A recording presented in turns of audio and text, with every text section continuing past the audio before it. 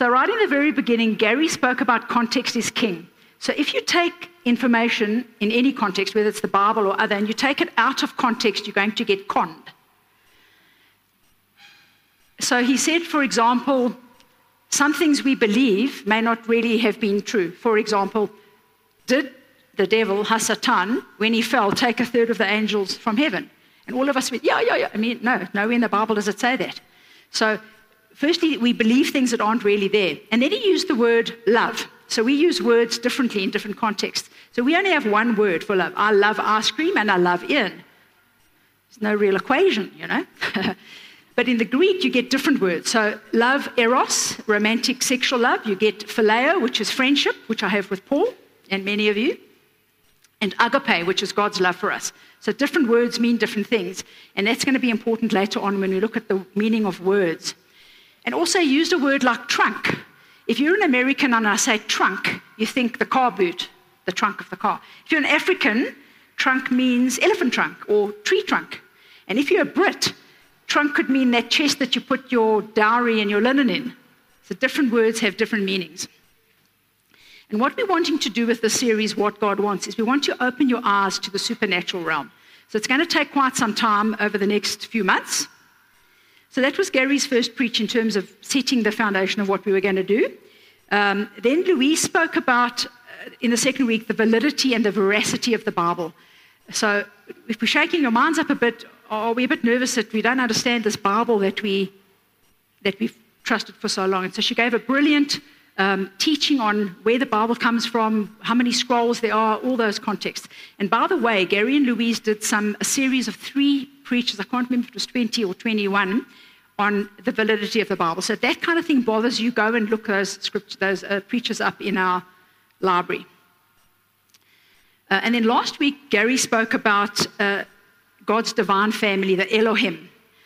And he gave all sorts of scriptures, and 1 or 2 of them will come up again today. So God had a heavenly family in the unseen realm that are spiritual beings before he created earth. So what we're going to look at today,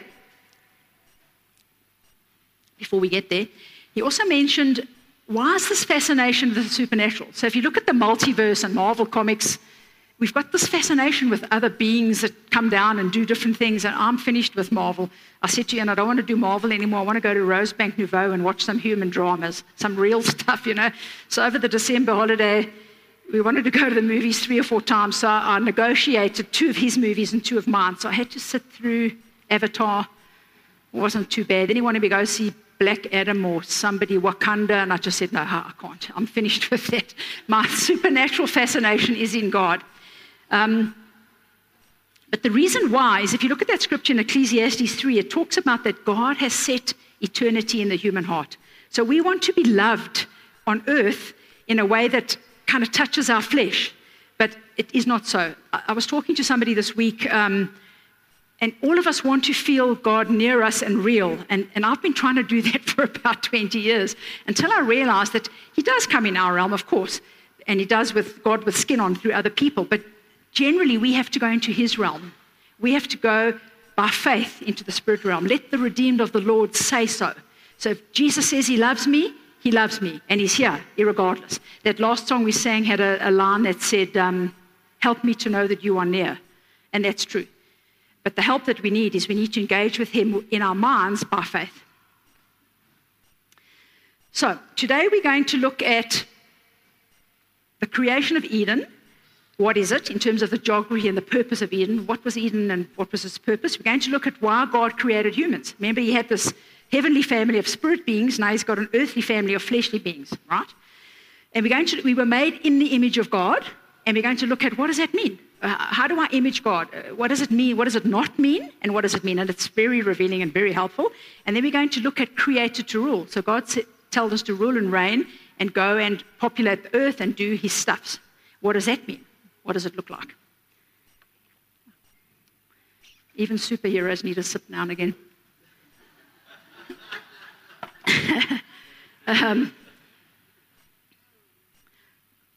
So, to that end, I'm copying Gary. I've got 3 little videos from the Bible Project that are like 30 seconds each, and they say it better than I can. So, Rachel, if you wouldn't mind running the first one, please. Pages 1 and 2 of Genesis, God brings order to a watery wilderness, separating the skies above from the land below. Right, this is earth, where we live. And then there's the heavens, high above, which they saw as God's domain. But in the Bible, these spaces are not separate. They overlap. And in fact, the Garden of Eden is described throughout the Bible as a high mountain garden where heaven and earth are one. Cool. So that's the world. Now it needs some creatures. So quite simple and straightforward. Top world, bottom world, but now these people needed to meet in between. So before we look at the creation of Eden, again, if I say love or if I say trunk, if I say Garden of Eden, what do we think about? The first thing we think about is Adam and Eve, those boys. And then we think about, God put them there on purpose. Correct, tick, tick. But it was also God's place where he lived. So he used to be in the heavens with these spiritual beings, but they're different. They're not human, and they're divine. And we made out of flesh and blood, and we eat food, but it's a different makeup, So in order for him to meet with us and them at the same time, he created this place called Eden. And it's like God's home office where he has board meetings with the 2 of them. So the geography of it is that God planted a garden eastward in Eden, and there he put the man that he had formed. So the first point about the geography of Eden is that it's not the whole world. It was just a little plot. It's like a plot out of Chartwell. We are in Chartwell. It's a plot like some of you guys live on. A plot as in land, not a plot to do something. See, words, plot, and you could plot to kill somebody. Different. So it was a little piece of land. And it was described by geographical markers. So if you read the scripture, now a river flowed out of Eden that watered the garden, and from there it diverged and became 4 branches.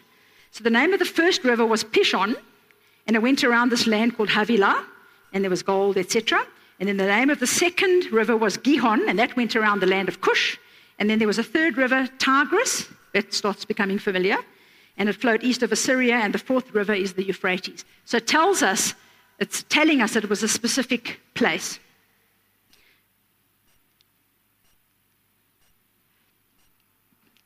So the geography was he planted it with specific markers. There were 4 rivers around it, and it was planted in the east. So if it says it was planted in the east, then there must have been north, south, west, right? So it tells us it was a specific place. The part I love is that when they got kicked out, God set these big cherubims to guard the entrance. And I wonder where it is. Maybe it's somewhere, and Raiders of the Lost Ark hasn't found it yet. And last week Gary talked about what those cherubim looked like. They weren't little fat bodies with wings. They were those funny-looking creatures with the head of a lion. And those, on the Ark of the Covenant, if you've ever seen a picture, those cherubims are guarding that ark. They were made in stone or gold or whatever. So they're guardians. You can imagine, I'd love to. Some guy's troopsing along one day on Mount Everest, and he finds a cherubim. So Eden was not the whole earth, that's the point. And when Adam and Eve got kicked out, unless they went off to outer space, we have to concede that they went somewhere else in the earth. So that's enough about Eden in terms of its geography. And it's an intersection between the unseen and seen realms. That's a slide from the video we just saw. An intersection between the 2 realms. And God has a government in each of those realms, and it was designed that he would meet in his boardroom, his little home office these days, because maybe he's also on load shedding. Not load shedding, on lockdown. So that's what it was. Eden typically is the intersection between 2 realms. So now, in terms of purpose, God's heavenly council would rule and reign up top as his administrators, and we were going to rule and reign on the bottom. And it was a meeting place for the 2 families. And both realms were different, and they had different, I don't know if I'd like to swap, we could go and play with galaxies and stars, but instead we were designed to rule over this planet. And what it's all about, as the previous slide, is as in heaven, so on earth. God wanted the ruling and reigning to be the same by different creatures, different styles. Now, as in heaven, so on earth is familiar to us. Sound familiar? It's the Lord's Prayer. May your kingdom come, may your will be done on earth as it is in heaven. And again, context. So that was being quoted referring to this, but we see it through our 21st century lens, and we think it means something else, and maybe it does in not the last 2,000 years, but it was specifically referring to something there. And by the way, Jesus said, when his disciples asked him, he said, pray like this, not necessarily those exact words. His name was praised at the beginning, then they asked what they wanted, and they closed with praise again. So it was like a model of how to pray. Your kingdom come, your will be done on earth as it is in heaven. So that was Eden, purpose and geography. So now, why did God create the humans? You think it was because he was lonely, or maybe he felt unfulfilled, or maybe the heavenly beings just weren't cutting it for him. He fell out of love with them, No. It wasn't because he was lonely or incomplete. And by the way, he didn't need the other ones either. He didn't need the heavenly family, the divine beings, and he didn't need us. But he's a generous God. We sang that song that Dale did for us, the coffee song. Uncreated one, you have no end and no beginning. He was the beginning, and he created these two sets of families just because he wanted to enjoy us. And he could have made us, and then kind of like kindergarten, where those, you put your children or your dogs in like a playpen. He could have left us in the playpen and gone off and run his worlds anyway and come home every night for dinner and enjoyed us. But instead, he let us out of that. And he wanted us to rule and reign and create with him the same as the other beings. So this is the iconic scripture. And God said, let us make mankind in our image, according to our likeness, and let them rule over the fish of the sea and over the birds of heaven and over the cattle and all the earth. So God created humankind in his image and in his likeness. He created them male and female. He blessed them and he said to them, be fruitful and multiply and fill the earth and subdue it and rule over everything.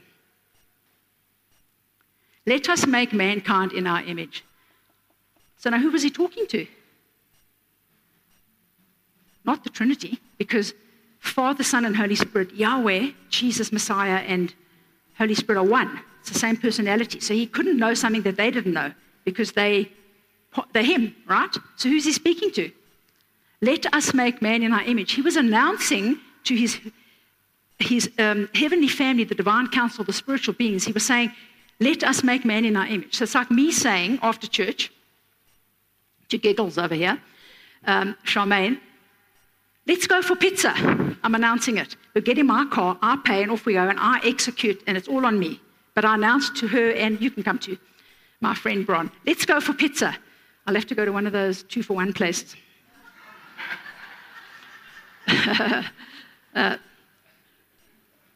So only God created mankind.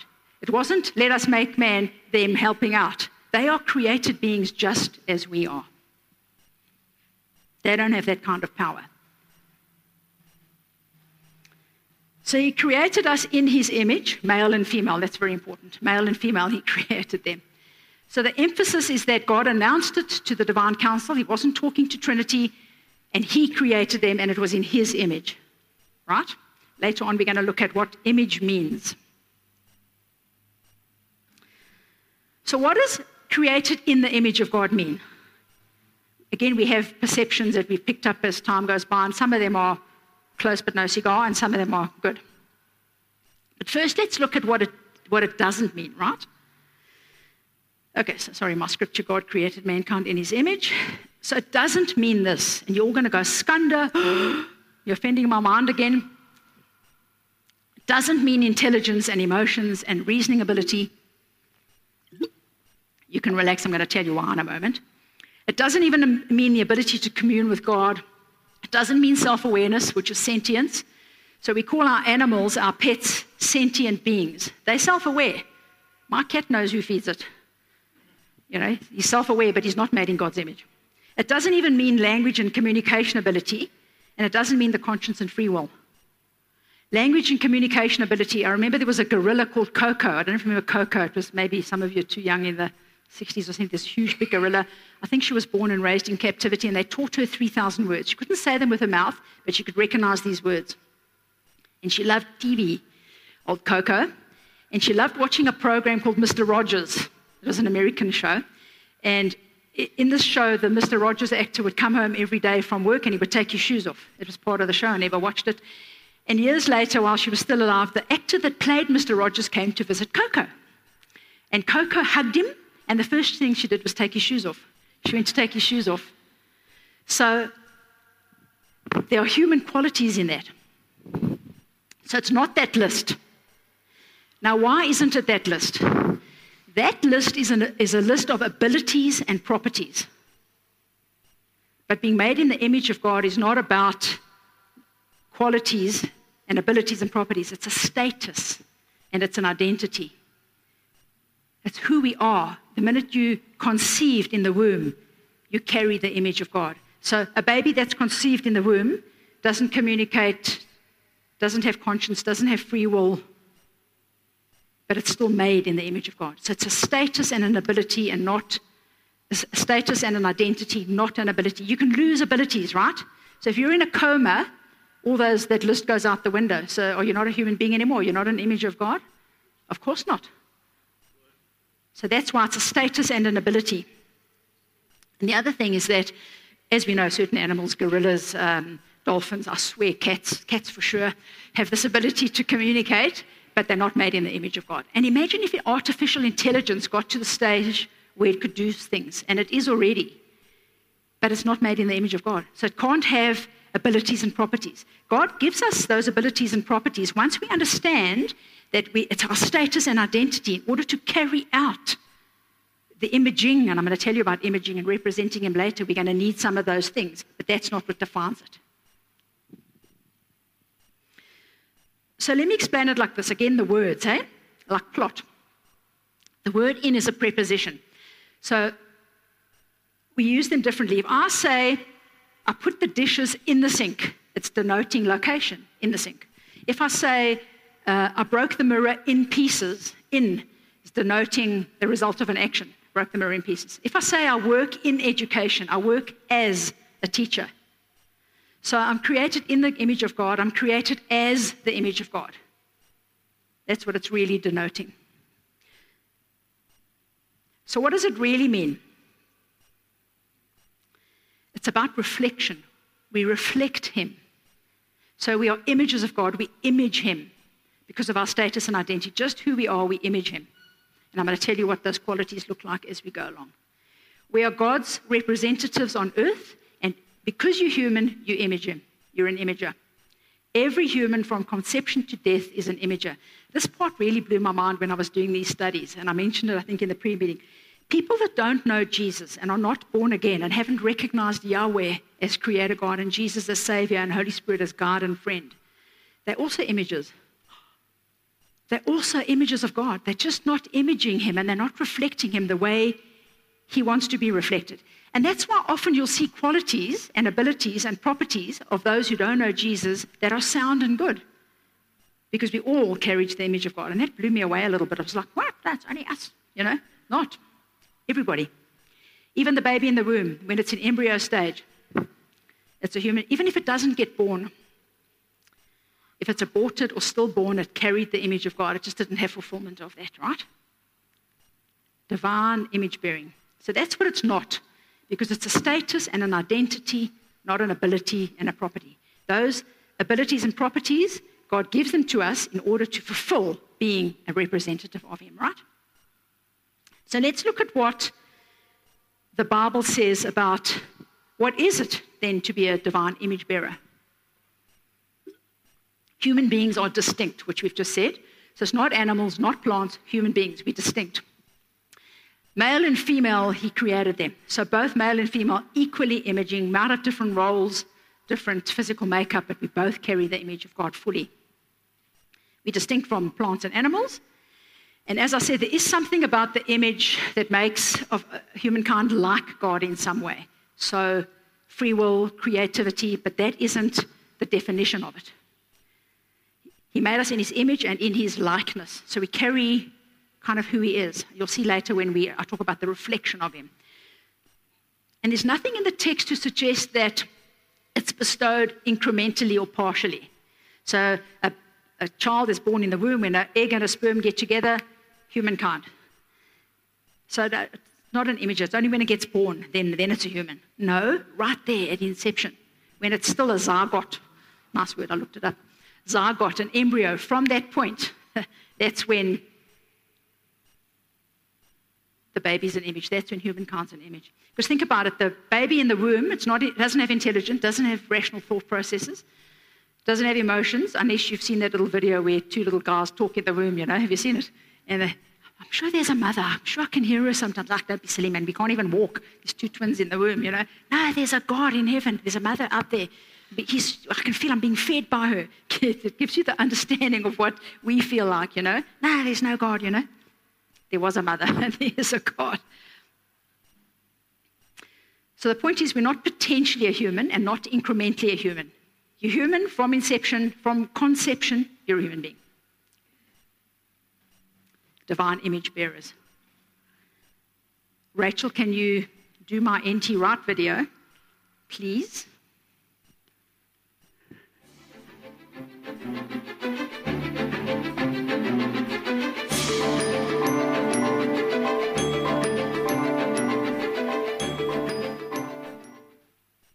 The picture I often use to help people understand what Genesis means by the image of God, and indeed what Paul means by the image of God, because he uses that as well, is the image of an angled mirror. We often think of an image as being a mirror. Here's a mirror. I'm looking at it. I'm seeing myself. But supposing we have an angled mirror. I remember when I was a small boy being ill in bed, and my mother lined up a mirror in the doorway of my room so that through that mirror I could see her and other family members coming and going in the hallway outside my room, so that I didn't feel so isolated and alone. And the point about the angled mirror is that you can see in both directions. And it seems to me that God has put humans like an angled mirror in his world so that God can reflect his love and care and stewardship of the world through humans, and so that the rest of the world can praise the Creator through humans. And the way this comes out in many biblical passages is to see God's people. You get this in Exodus 19, you get it in the book of Revelation, you get it actually in Paul as well. See God's people as the royal priesthood. The priesthood, because they are summing up the praises of creation, presenting it before God. So when humans praise God, they ought to realize that they are doing so as the representatives of the whole world, reflecting the rest of the world to God. But when humans are looking after creation and bringing God's healing, restorative justice to creation in all sorts of different ways, there they are reflecting God into the world. So that the image of God is not, I think, something about us, our memory or our conscience or our imagination or our spirituality or our reason, or theologians have tried all that, as though there was something about us which is exactly like God. No doubt a lot of that is true, but I think it's a much more creative, much more dynamic picture. The priests and the kings, or kings and queens, reflecting God to the world and the world to God. And I see the human vocation and the Christian vocation as being to recover, to recapture that image. Paul talks in Colossians about being renewed in knowledge according to the image of the Creator. And it seems to me if we actually looked at our own vocation vis-a-vis the world like that, all sorts of things about how we treat the world, how we act responsibly within it, would appear in quite a different light, which could be very healthy. Marvelous theologian, eh? Still alive. I liked what he said about it's a two-way mirror. God reflects down through us, and when we worship him, especially corporately, but certainly by ourselves in our bedrooms, in our homes, in our cars, we reflect mankind, and God goes, he hears the praises of mankind. Two-way mirror. I went and looked up, he referred to Colossians, and I went and looked it up. Colossians 3:10, and it says, we have put on the new self and are renewed in knowledge according to the image and likeness of our Creator. I mean, that's a chunk of words, eh?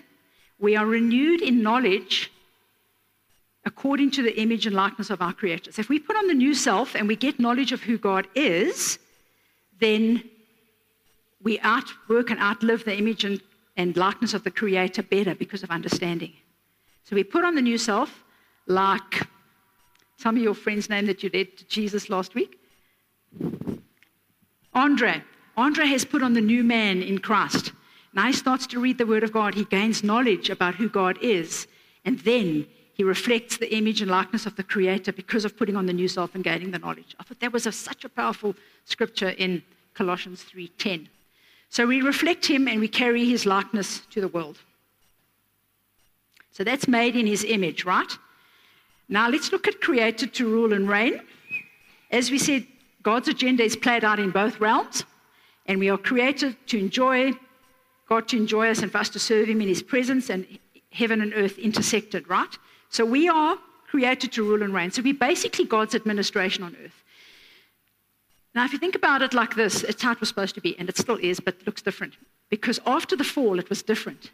So next week and the week after, the fall and free will and evil and all that stuff is going to be dealt with.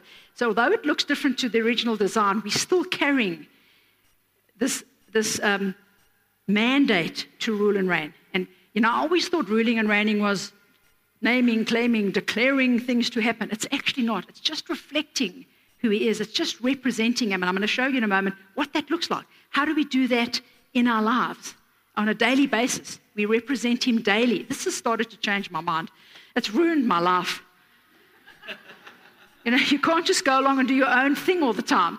I go along and somebody cuts in front of me and I go, image of God. He's just like me. We were driving here today and everywhere I just see images of God. Now I pass a woman sitting on the side of the road with children, and there were some youngsters on the back of a bakkie. And I find myself praying for these people instead of getting cross because they're made in the image of God. So as he talked about, our vocation is to serve Jesus. It doesn't matter what you do for a living in terms of your money source of income. So just to give you that scripture again, God created humankind in his image, and in the image, so we're the representative, reflection, and in the likeness of God he created it. So in the likeness he gave us some of his attributes. So he did give us creativity and wisdom, etc., but that's not what defines us. It's our status and ability, status and identity. It's not an ability. Be fruitful and multiply, fill the earth and subdue it. I think in the Edenic mandate, that was go make babies and let's get more humans out there. And that was part of it. But fill the earth with what? With his goodness, with his way of life, of his kingdom. Because, theologians call it the kingdom of God on earth. The kingdom is very near. Do you know that you and I that serve Jesus and follow Jesus and are discipled by him are living in eternity already? So I've been praying for Michael Heiser this last week. And as you know, he's terminally ill. I think we would have heard if he died already. He's got pancreatic cancer, and it's days or weeks. And every day I pray for him and his wife. I think you pronounce it Drenna. But he knows he's going, And he's got 1 foot in eternity and 1 foot here. Last night as I went to bed, again, I prayed for him. I said, Jesus, if there's any way, can Drenna have him for another 20 years? But can we also have him for another 20 years, If there's any way, nothing is impossible for you. Nothing is too hard for you. Jeremiah 33, you are the God of the impossible. Uncreated one. If there's any way, me and thousands of other believers worldwide, please touch Michael. But if not, he's stepping into eternity. And that changes the way you live. From when you get born again, you put on the new man. We are already walking in eternity. We are divine beings, almost already. Somebody said to me, are we spiritual beings having a physical experience, or are we physical beings having a spiritual experience? I'm not sure which way it is, but I'm in Christ. My life is hid in God with Christ.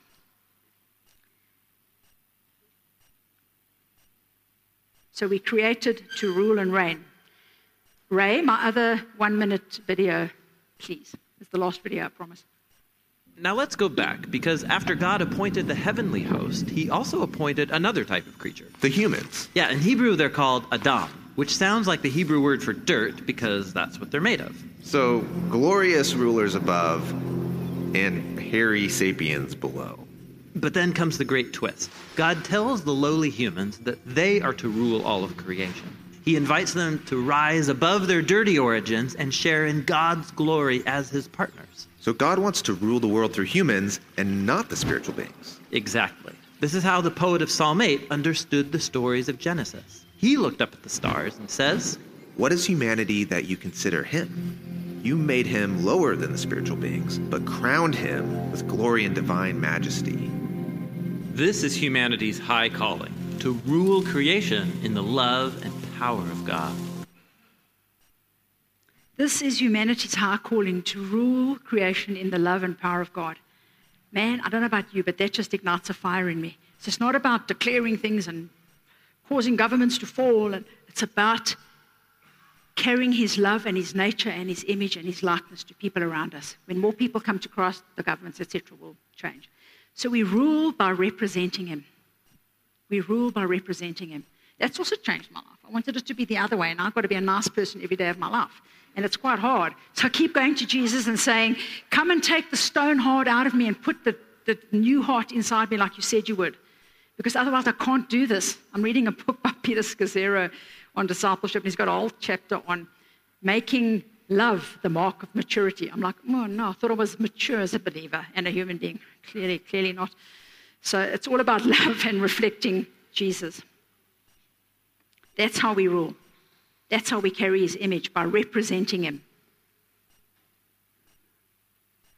And how do we represent him? The relationship between us and God, before and after the fall, it looks different. It's a genuine, meaningful participation. So we have to, every day, put God center in our lives. That's why I have a devotion every day, and I have for decades. In the morning when I get up, coffee, cats, garden, if it's not winter, talk to Jesus, because I need to hear his heart and his mind. He's not a lens I look through. Jesus is not a lens I look through. He's not my life coach. He is my life. I don't just look through him, you know? He doesn't come to coach me. I'm on his team. He's not on my team.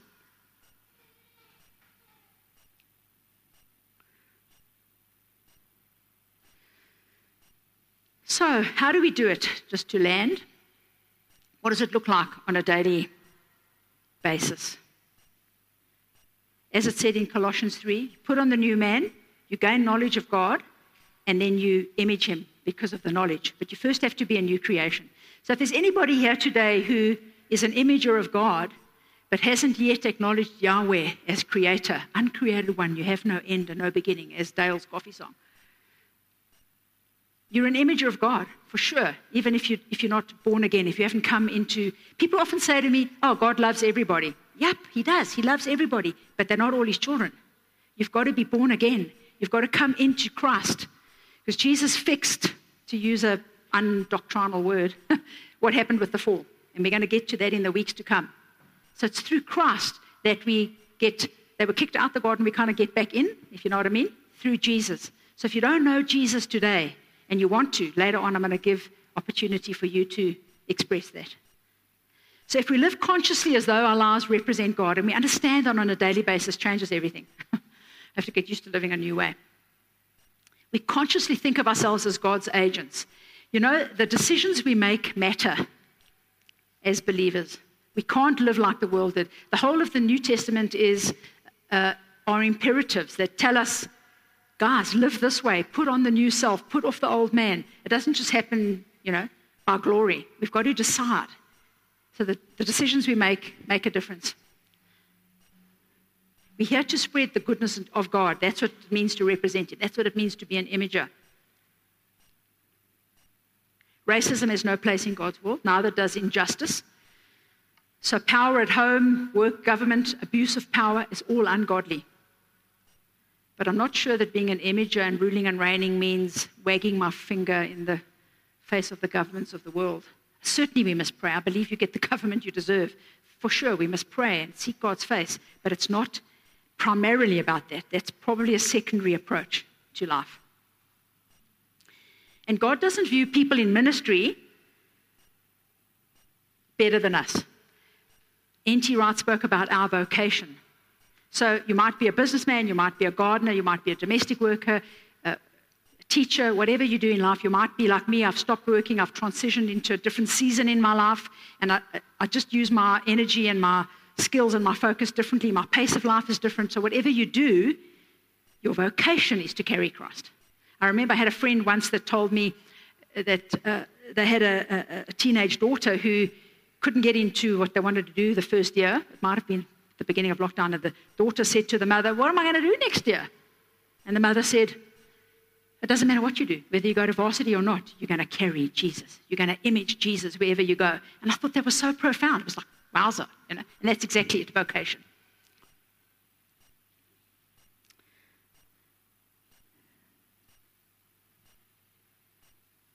So we've talked about Eden, its geography, its purpose. Why was man created? Because God wants to enjoy us and live with us forever. I can't wait. But I'm trying to live like that now, even though it's obscured with the fallen man status. I'm more and more living like as if I'm in eternity now. And then we looked at what does it mean to be an image of God and what does it not mean? And how do we carry that image? There's a whole lot of stuff. And when I was preparing this, I phoned Louise and I said, you mean I have to just speak about that? There's so much more fun going on. I mean, there's a talking snake and there's cherubims with flaming swords guarding the garden and the whole thing, That's going to come on later. So if you want to find out more about it going forward, don't miss a session. There's so many wonderful things. Just an interesting one that I thought about this morning was that in the garden, God walked with them, right? And he lived with them. And then when they got kicked out the garden, God had to go and live in a tabernacle. So we're going to deal with that later, with the Israelites. And everywhere they went, they carried the presence of God with them in this holy place. And you know what the incredibly mind-blowing thing is now? When you're a believer, he lives inside of us. He tabernacles inside of us. The power and presence of God lives in me and you. I mean, we should have little fires on our heads just everywhere we go, But because of free will, we have to engage with God. So throughout this whole process, we hope that, I know the heart of eldership is to give you information for sure and teach you some of the principles as we go along. And it's long and wonderful. I can't wait. I've read some of the books. But it's up to us to decide what we're going to do with it. How are we going to live?